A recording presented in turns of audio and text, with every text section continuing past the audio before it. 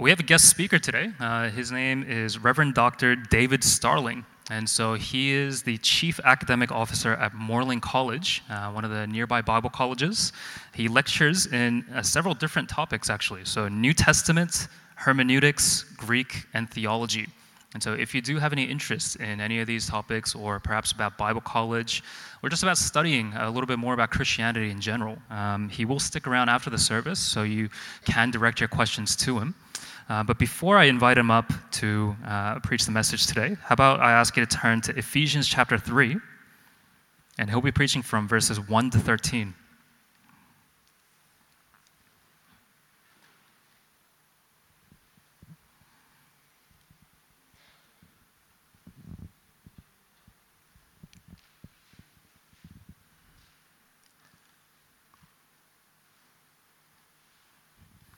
Ephesians 3, verses 1 to 13. And if you don't have your Bibles, you can follow along on screen behind me. And I'll be reading from the Christian Standard Bible. Ephesians 3. For this reason, I, Paul, the prisoner of Christ Jesus, on behalf of you Gentiles, you have heard, haven't you, about the administration of God's grace that he gave to me for you. The mystery was made known to me by revelation, as I have briefly written above. By reading this, you are able to understand my insight into the mystery of Christ. This was not made known to people in other generations, as it is now revealed to his holy apostles and prophets by the Spirit. The Gentiles are co-heirs, members of the same body, and partners in the promise in Christ Jesus through the gospel. I was made a servant of this gospel by the gift of God's grace that was given to me by the working of his power. This grace was given to me, the least of all the saints, to proclaim to the Gentiles the incalculable riches of Christ, and to shed light for all about the administration of the mystery hidden for ages in God who created all things. This is so that God's multi-faceted wisdom may now be made known through the church to the rulers and authorities in the heavens. This is according to his eternal purpose, accomplished in Christ Jesus our Lord. In him we have boldness and confident access through faith in him. So then, I ask you not to be discouraged over my afflictions on your behalf, for they are your glory. I'm going to invite Reverend Dr. David Starling to the stage, if you'd like to give him a hand.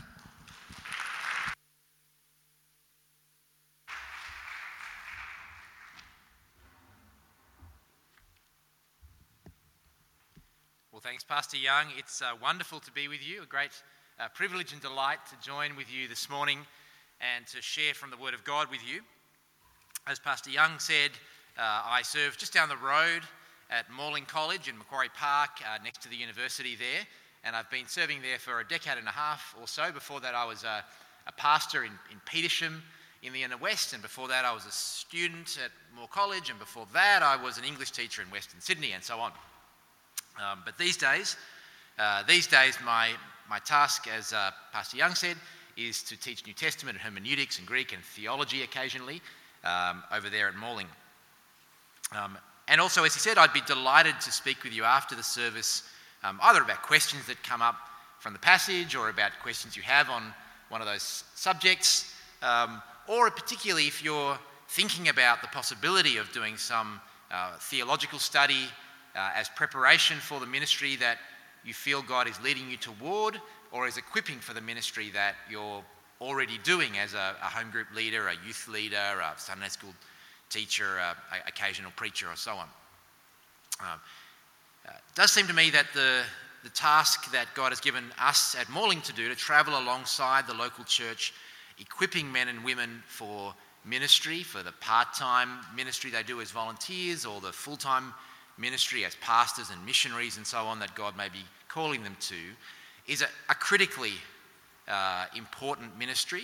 That's why I left the work that I was doing before to be involved in it. We live in a complicated world in challenging times.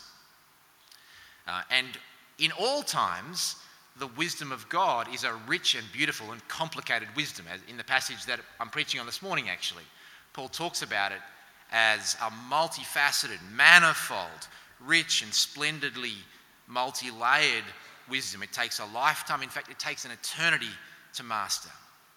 And the task of being a servant of the Word of God a servant of God's people, unfolding the scriptures, teaching, discipling, leading within the youth group or the Sunday school or the church.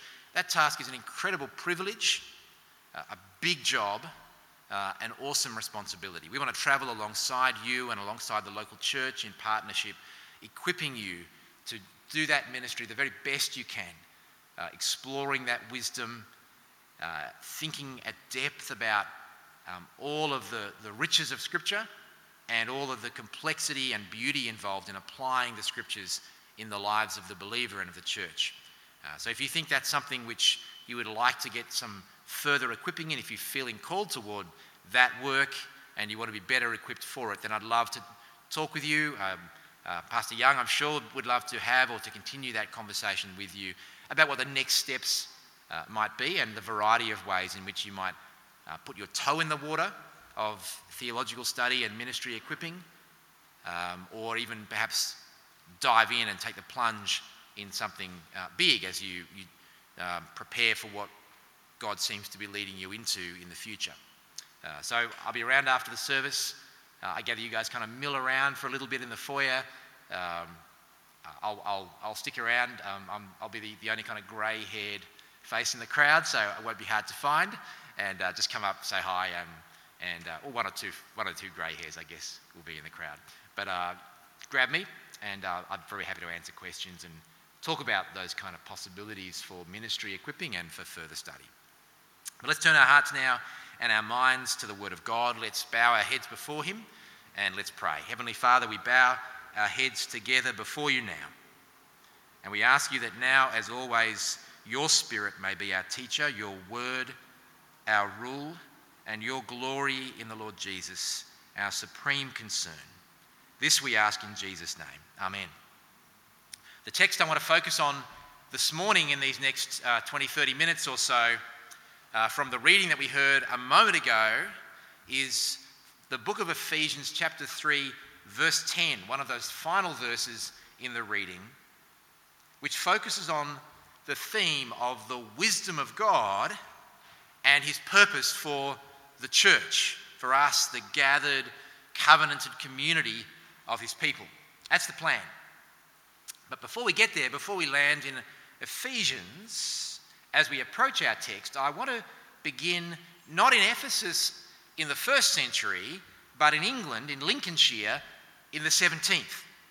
I want to begin in a small upstairs room in a farmhouse in Woolsthorpe, Lincolnshire, in the year 1666, where a young Isaac Newton had been forced to return home for the year when the university where he was studying in Cambridge had been temporarily put into lockdown because of the bubonic plague. It was while he was there, during that plague year of 1666, that Newton began to experiment with a pair of little glass prisms that he had bought back in Cambridge at the Stourbridge Fair. He began to experiment with light and prisms, darkening the window so that a tiny little shaft of light came in through a pinprick in the shade, then breaking up that light into a rainbow of colours through a prism that he passed it through, and then joining back the colours into a single beam of white light as they passed back through a second prism. In so doing, famously, he completely revolutionised the way in which we understood the nature and the workings of light. He also managed to figure out the law of universal gravitation that year, which goes to show you can get a fair bit done during lockdown if you put your mind to it. I started with that story of, if you're Isaac Newton, I started with that story of the young man Newton there in a darkened farmhouse in Lincolnshire, experimenting with little glass prisms and unlocking the secrets of the universe. I started with that story because it sticks in my imagination and my memory as a kind of analogy or metaphor for the picture that Paul is painting here in this first half of the 3rd chapter of his letter to the Ephesians, and particularly in the verse we're looking at in Ephesians chapter 3, verse 10. Paul's writing, as the first verse of chapter 3 reminds us, the opening verse of the reading we heard from a moment ago, Paul is writing as a prisoner confined under house arrest, probably I think in Rome, prevented by his incarceration from continuing on in the vast, ambitious mission travels that he had planned to undertake before he had been arrested in Jerusalem. His movements are constrained for the last 2 years or so. His missionary journeys have been completely interrupted and thrown off course by a series of ongoing imprisonments under the power of Rome and its officers. His movements are constrained, but his vision is still clear. He sees with clarity the vision that God has given to him. And he writes to the Ephesians from his circumstances of house arrest in Rome, anticipating the anxiety they may have felt that could have been building up within the churches of Ephesus and the surrounding towns and cities as the news filtered through of Paul's arrest and as the radio silence continued, and they wondered 2 years in what had happened to their apostle and what had happened to his plans and his mission. Paul anticipates the anxiety that they may well have felt rising within them over the reports of his arrest and his ongoing imprisonment. And he writes to remind them of God's purposes for his church and for his gospel, God's purposes that remain and continue and go forward, irrespective of Paul's freedom or imprisonment, regardless of the interruptions to Paul's own plans, and regardless too of the smallness and apparent insignificance of the church. It's a message that speaks very powerfully, I think, into the circumstances of our own situation, of the 21st century Western church in a place like Sydney, and our time 2 years into the extraordinary interruption and disorientation of the pandemic, and the feelings of smallness and marginality that we experience as Christians in our day, on the edge and not at the centre of our culture, dwarfed, it seems, by the much more powerful, seemingly, voices and institutions and lobby groups and movements within the culture. But it's also, of course, a message that speaks to the church in all times and all places. Paul writes, verse 1, "For this reason I, Paul, the prisoner of Christ Jesus on behalf of you Gentiles," assuming you've heard about, haven't you, about the administration of God's grace that he gave me for you, the mystery that was made known to me by revelation, as I've written briefly about above.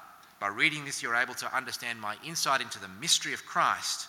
This was not made known to people in other generations, as it has now been revealed to his holy apostles and prophets by the Spirit, that the Gentiles are co-heirs, members of the same body, partners together in the promise in Christ Jesus through the gospel. I was made a servant of this gospel by the gift of God's grace that was given to me by the working of his power. We could dwell on any one of those phrases, couldn't we? And it'll be a whole sermon.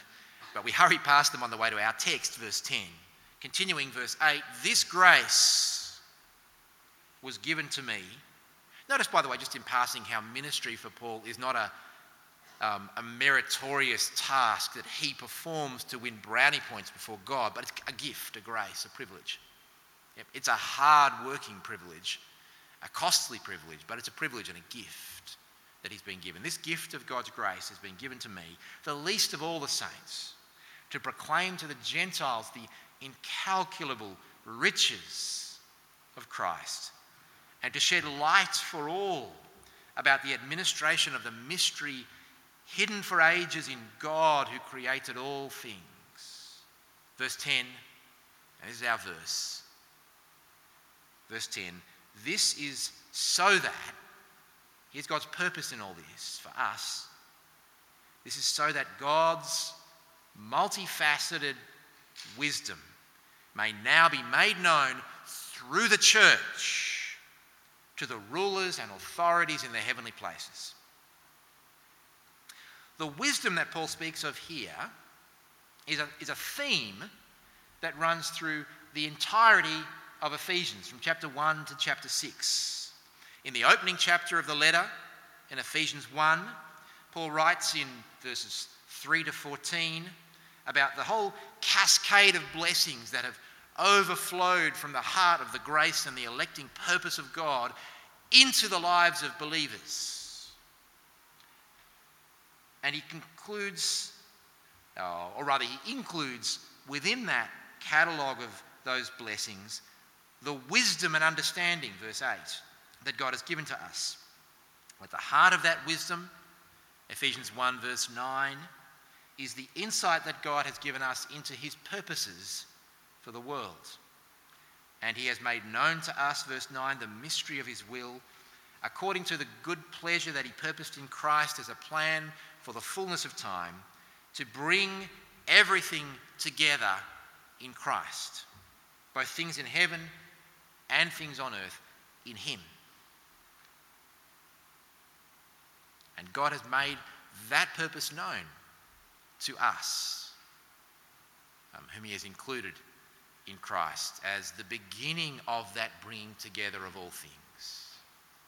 When Paul talks in that verse in chapter 1 verse 10 about God's plan as being to bring everything together in Christ, the language that he uses, the word he chooses to communicate that idea, is language that he takes from ancient rhetorical theory and ancient literary criticism.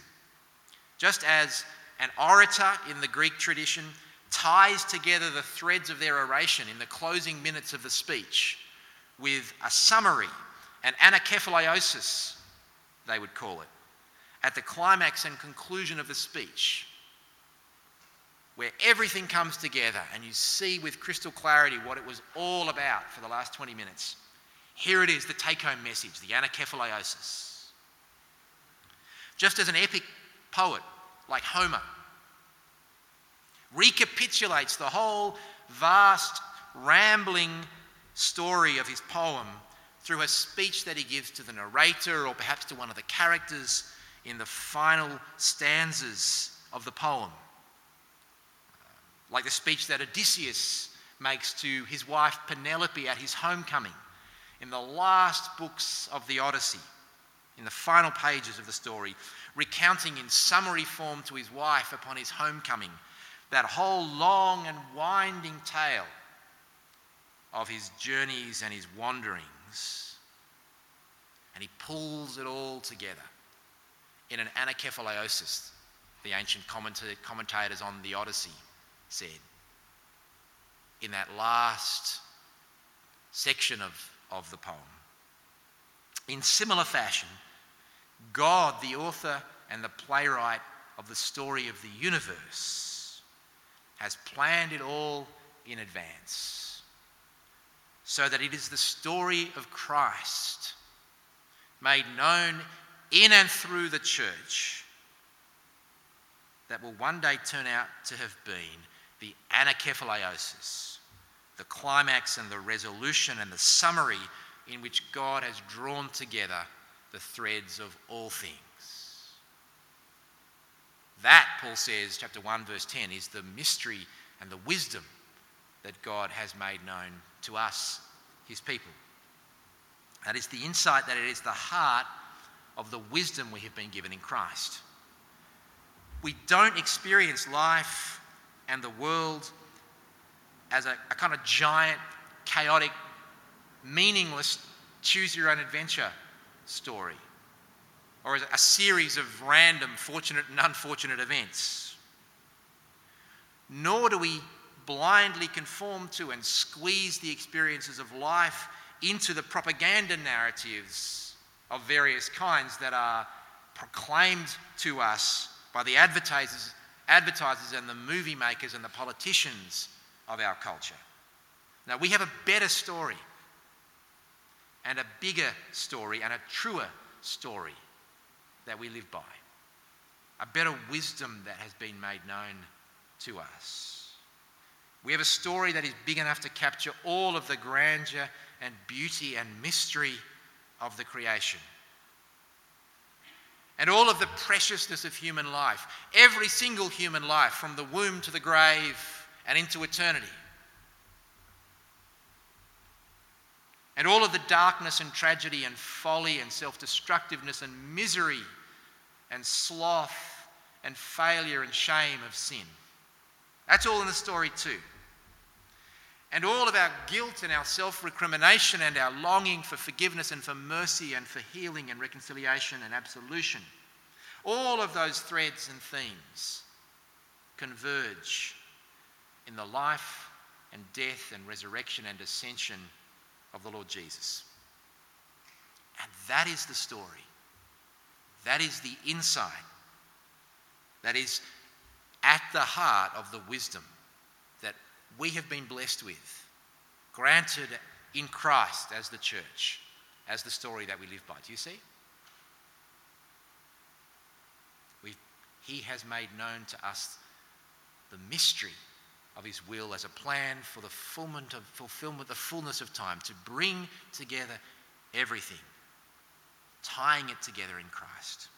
So Paul prays, chapter 1, verse 17, Paul prays that God, therefore, might open our eyes to see this and to see all things in light of this, that he might open our eyes by the work of his Spirit, the Spirit of wisdom and of revelation, so that we might perceive that truth with ever-increasing scope and breadth and depth and clarity of vision, that the eyes of your heart may be enlightened so that you may know what is the hope of his calling, what is the wealth of his glorious inheritance in the saints, and what is the immeasurable greatness of his power toward us who believe. It is that reminder, chapter 1, verse 8 to 10, about the wisdom of God that has been given to us in the tying everything together story of Jesus.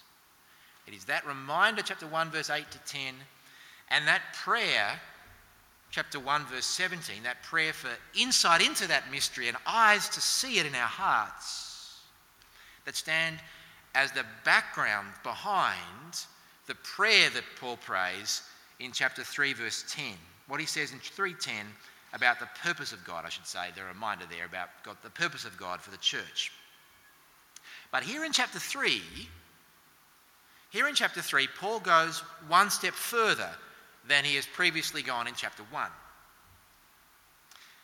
The church, according to the vision Paul sets out for the Ephesians here in chapter 3, the church is not only the community that has been given the wisdom of God, as he said in chapter 1, verse 10, the community of those whose eyes have been enlightened, chapter 1, verse 17, to see God's wisdom. The church is also, chapter 3, verse 10, the community through which God displays his wisdom, puts it on show, reveals it before the eyes of a watching world, and indeed before the eyes of the invisible principalities and powers, to whom God is revealing, even in the church, through us, his triumph in Christ. The wisdom which the church is to make known, or rather the wisdom which God is making known through the church, is a manifold, a multifaceted, as it says in our translation this morning, a multifaceted wisdom. The word Paul uses here to describe it is a word he chooses that describes both beauty and variety. The playwright Euripides uses it to speak about an elaborately coloured garment. Picture it. The poet Eubulus uses it to speak about an ingeniously woven garland of flowers, like the light reflecting through Newton's prism. It contains all the colours of the universe, this wisdom that God purposes to put on display in the church. Writing from the same imprisonment to the church in Colossae, Paul talks about all the treasures of wisdom and knowledge that God has stored up and hidden in Christ. Do you see? In the apparent simplicity of the gospel story, Jesus loves me, this I know, for the Bible tells me so. In the apparent simplicity of the gospel story. You ask Paul, what's your message? What do you speak about? What do you proclaim? Paul can give you the summary in Colossians 1:28 in one word. Him. We proclaim him. Or he can unpack and unpack and unpack that single word, him, Christ, into teaching and admonishing everyone with all wisdom, that we may make everyone complete and perfect and perfected in Christ and mature in him. What does Paul teach? Does he teach about all the treasures of wisdom and knowledge? Yep. Does he speak with a relentless singular focus on one person, Christ? Yes. Because the former is wrapped up inside the latter. In the apparent simplicity of the gospel story, like a single shaft of light, there is an infinite, endless treasure of wisdom. And God's purpose for the church is to let that infinite, multifaceted, manifold, beautiful wisdom of God be seen. The church, in other words, is more like a prism than a painting. More like a prism than a painting. What's important about the church is not its own intrinsic grandeur or beauty. What's important is the light that shines through it. Do you see? The light of the gospel and all the varied and beautiful ways that gospel light refracts as it passes through the lives of God's people, with all of their different gifts, with all of their different temperaments, with all of their different backgrounds and circumstances and cultures and language and stories, as the single, same, pure light of the gospel refracts through the church, it breaks out into a display, a beautiful display of the multifaceted, manifold wisdom of God. What that looks like, therefore, is not really something that is dependent on the church's size or wealth or social prestige. A prism can be a small and very unimpressive thing in itself. The magic is in the light, not the glass. Sometimes I think we forget that. 16 centuries or so of Christendom context in the Western European church in particular taught us to forget that reality. For 16 centuries or so, the church occupied a place at the centre of Western European culture. For 16 centuries, we in the West, in Europe, were a church of basilicas and cathedrals and stained glass and organ music. And there, of course, is something undeniably majestic and beautiful about all of that tradition. But that's not really the vision that Paul is speaking about and asking us to imagine here in Ephesians chapter 3. Paul is writing long before the age of stained glass and stone arches and cathedral choirs. That is not the kind of display that Paul has in mind here in Ephesians chapter 3, verse 10. The display Paul has in mind as the vision that God has purposed to put on show in the church is not at its heart a display of privilege and power, of human eloquence, of social standing. It's a display of the wisdom of God made visible and shown to be beautiful and true through its outworkings in the mundane, ordinary spectacle of the 7 days a week, 24 hours a day community life of the people of God. You know, that new life, that was the whole theme of Wintercon. Yep, that Romans 8, 1-17, new life.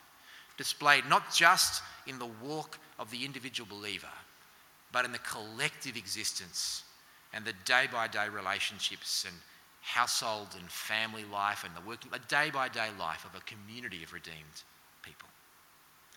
That is what God purposes to put on display in the church. So chapter 5, verse 8, For you were once darkness, Paul reminds the Ephesian believers, but now you are light in the Lord. Walk then as children of light. For the fruit of the light consists of all goodness, righteousness and truth, testing what is pleasing to the Lord. Don't participate in the fruitless works of darkness, but instead expose them. For it is shameful even to mention what is done by them in secret. Everything exposed by the light is made visible. For what makes everything visible is light. Therefore it is said, get up, sleeper, rise from the dead, and Christ will shine on you. Christ shines his light on you, the church, in order that that light might reflect and refract out. Do you see? Everything that is in the light becomes itself visible and luminous, reflecting and refracting the light of God as it shines onto it and through it. Pay careful attention then, verse 15 of chapter 5, to how you walk. Not as unwise, but as wise, making the most of the time, redeeming the time, as the old translation used to say, because the days are evil. Don't be foolish, but understand what the Lord's will is. And don't get drunk with wine, which leads to reckless living, but be filled with the Spirit. That's not talking there about a one-off individual experience. He's talking about an ongoing communal experience. It's what Paul says in the parallel letter in Colossians chapter 3 verse 16 as the experience of a community in which the word of Christ dwells and makes its home richly. And it's an experience that is manifested and enacted, as Paul unpacks it in the following phrases, by these kinds of practices: speaking to one another in psalms and hymns and spiritual songs, singing and making music with your heart to the Lord, always and in everything giving thanks to God the Father in the name of the Lord Jesus Christ, submitting to one another in the fear of Christ, and so on, in all the various relationships of daily life through the paragraphs that follow. Do you get the picture?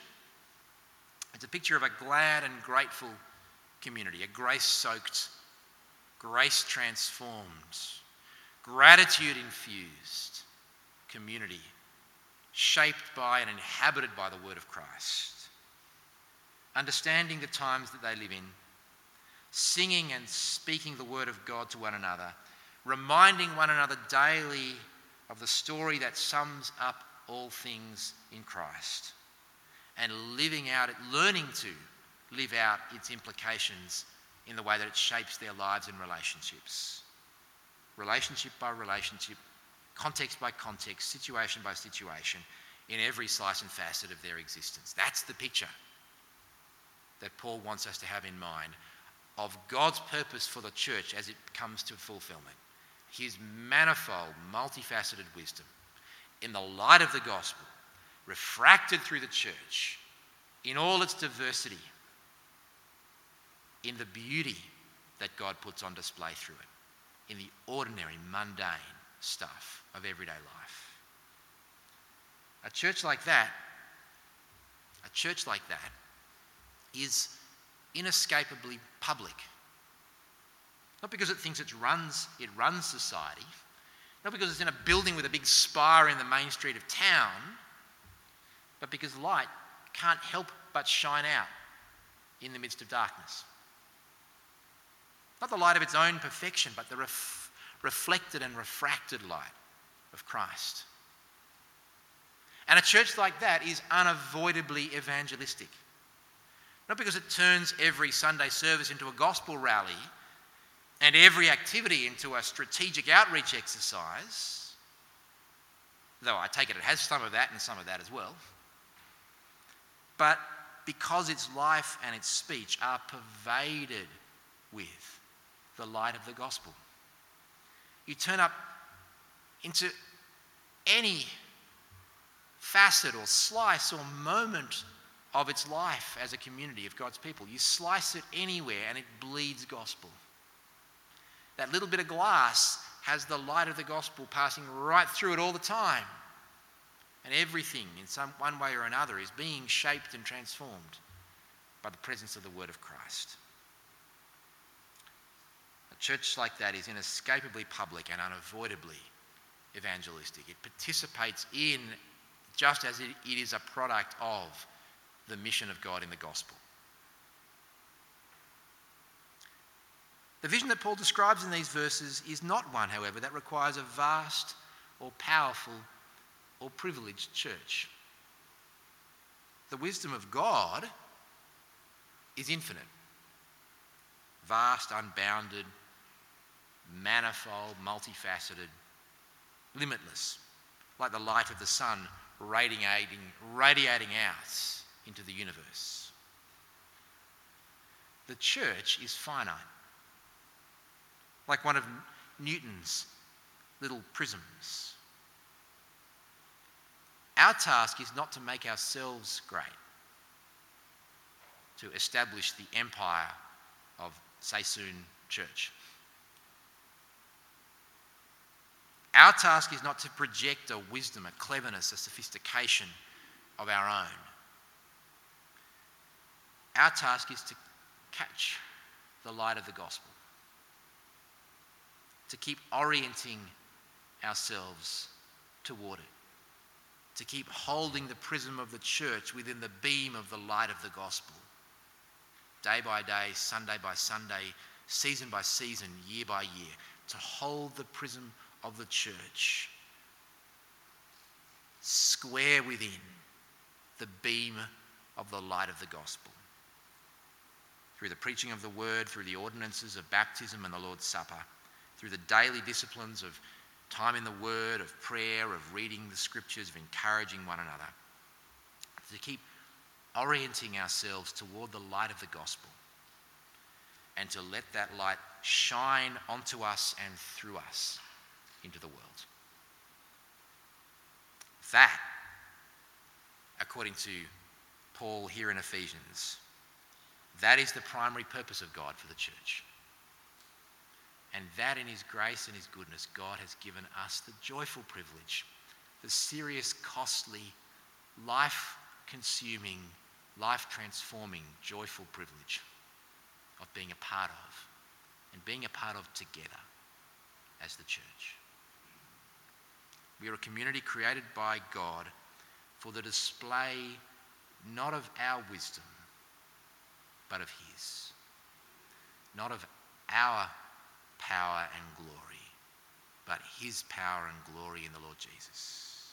For the visible, public, lived, collective, communal demonstration of what it looks like to have learned the gospel and to live in the light of Christ. My prayer is that God may be at work day by day, Sunday by Sunday, season by season in the life of this community here at Sassoon, as you serve him together week by week in all of the various ministries and activities and relationships of this church family, so that he might enable you to live in fulfillment of that vision. Will you pray with me? Father, we want to be a church, we want to be a people that lives in the beam of the light of the gospel. We want to be a prism that refracts that light in all its clarity and truth and power out into the 1,000 different colours into which you refract it as it passes through the life of the church. We want to be a church that displays better and better, more brightly, with every day, more clearly and more beautifully, the transforming power and truth of the gospel. We want to be a church that people look at and see not us alone, but Christ in us. I pray for those who lead and teach within this church that they might keep the prism of the church suspended in the beam of the light of the gospel every Sunday, every week, every season, every year. And I pray for the members of this church that all of your people might be involved by your power and the wisdom of your Spirit in speaking to one another in psalms and hymns and spiritual songs, teaching and admonishing one another with the beauty and the truth and the power of the word of Christ, serving and submitting to one another and living in love together in the name of the Lord Jesus. And I want to pray that you be raising up within this church servants of the gospel who would be laying down their lives, making costly decisions of discipleship and mission, stepping into your plans and purposes for the growth of the gospel in the world. understanding your truth ever more deeply and living it out ever more faithfully, learning Christ and learning to walk in his ways. I want to lift up this church before you now in prayer and pray that you would be powerfully at work by your Spirit, by the Spirit of the Lord Jesus in this people. And in his name, the name of the Lord Jesus, we pray. Amen.